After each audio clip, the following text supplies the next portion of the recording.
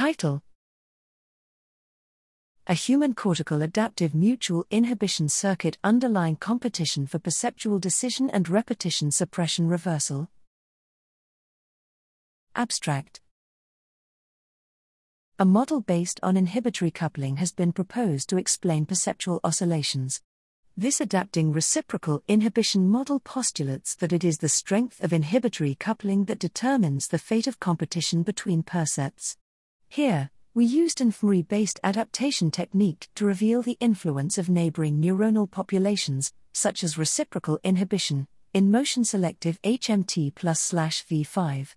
If reciprocal inhibition exists in this region, the following predictions should hold. 1. Stimulus-driven response would not simply decrease, as predicted by simple repetition suppression of neuronal populations, but instead increase due to the activity from adjacent populations. 2. Perceptual decision involving competing representations should reflect decreased reciprocal inhibition by adaptation. 3. Neural activity for the competing percept should also later on increase upon adaptation. Our results confirm these three predictions, showing that a model of perceptual decision based on adapting reciprocal inhibition holds true. Finally, they also show that the well-known repetition suppression phenomenon can be reversed by this mechanism.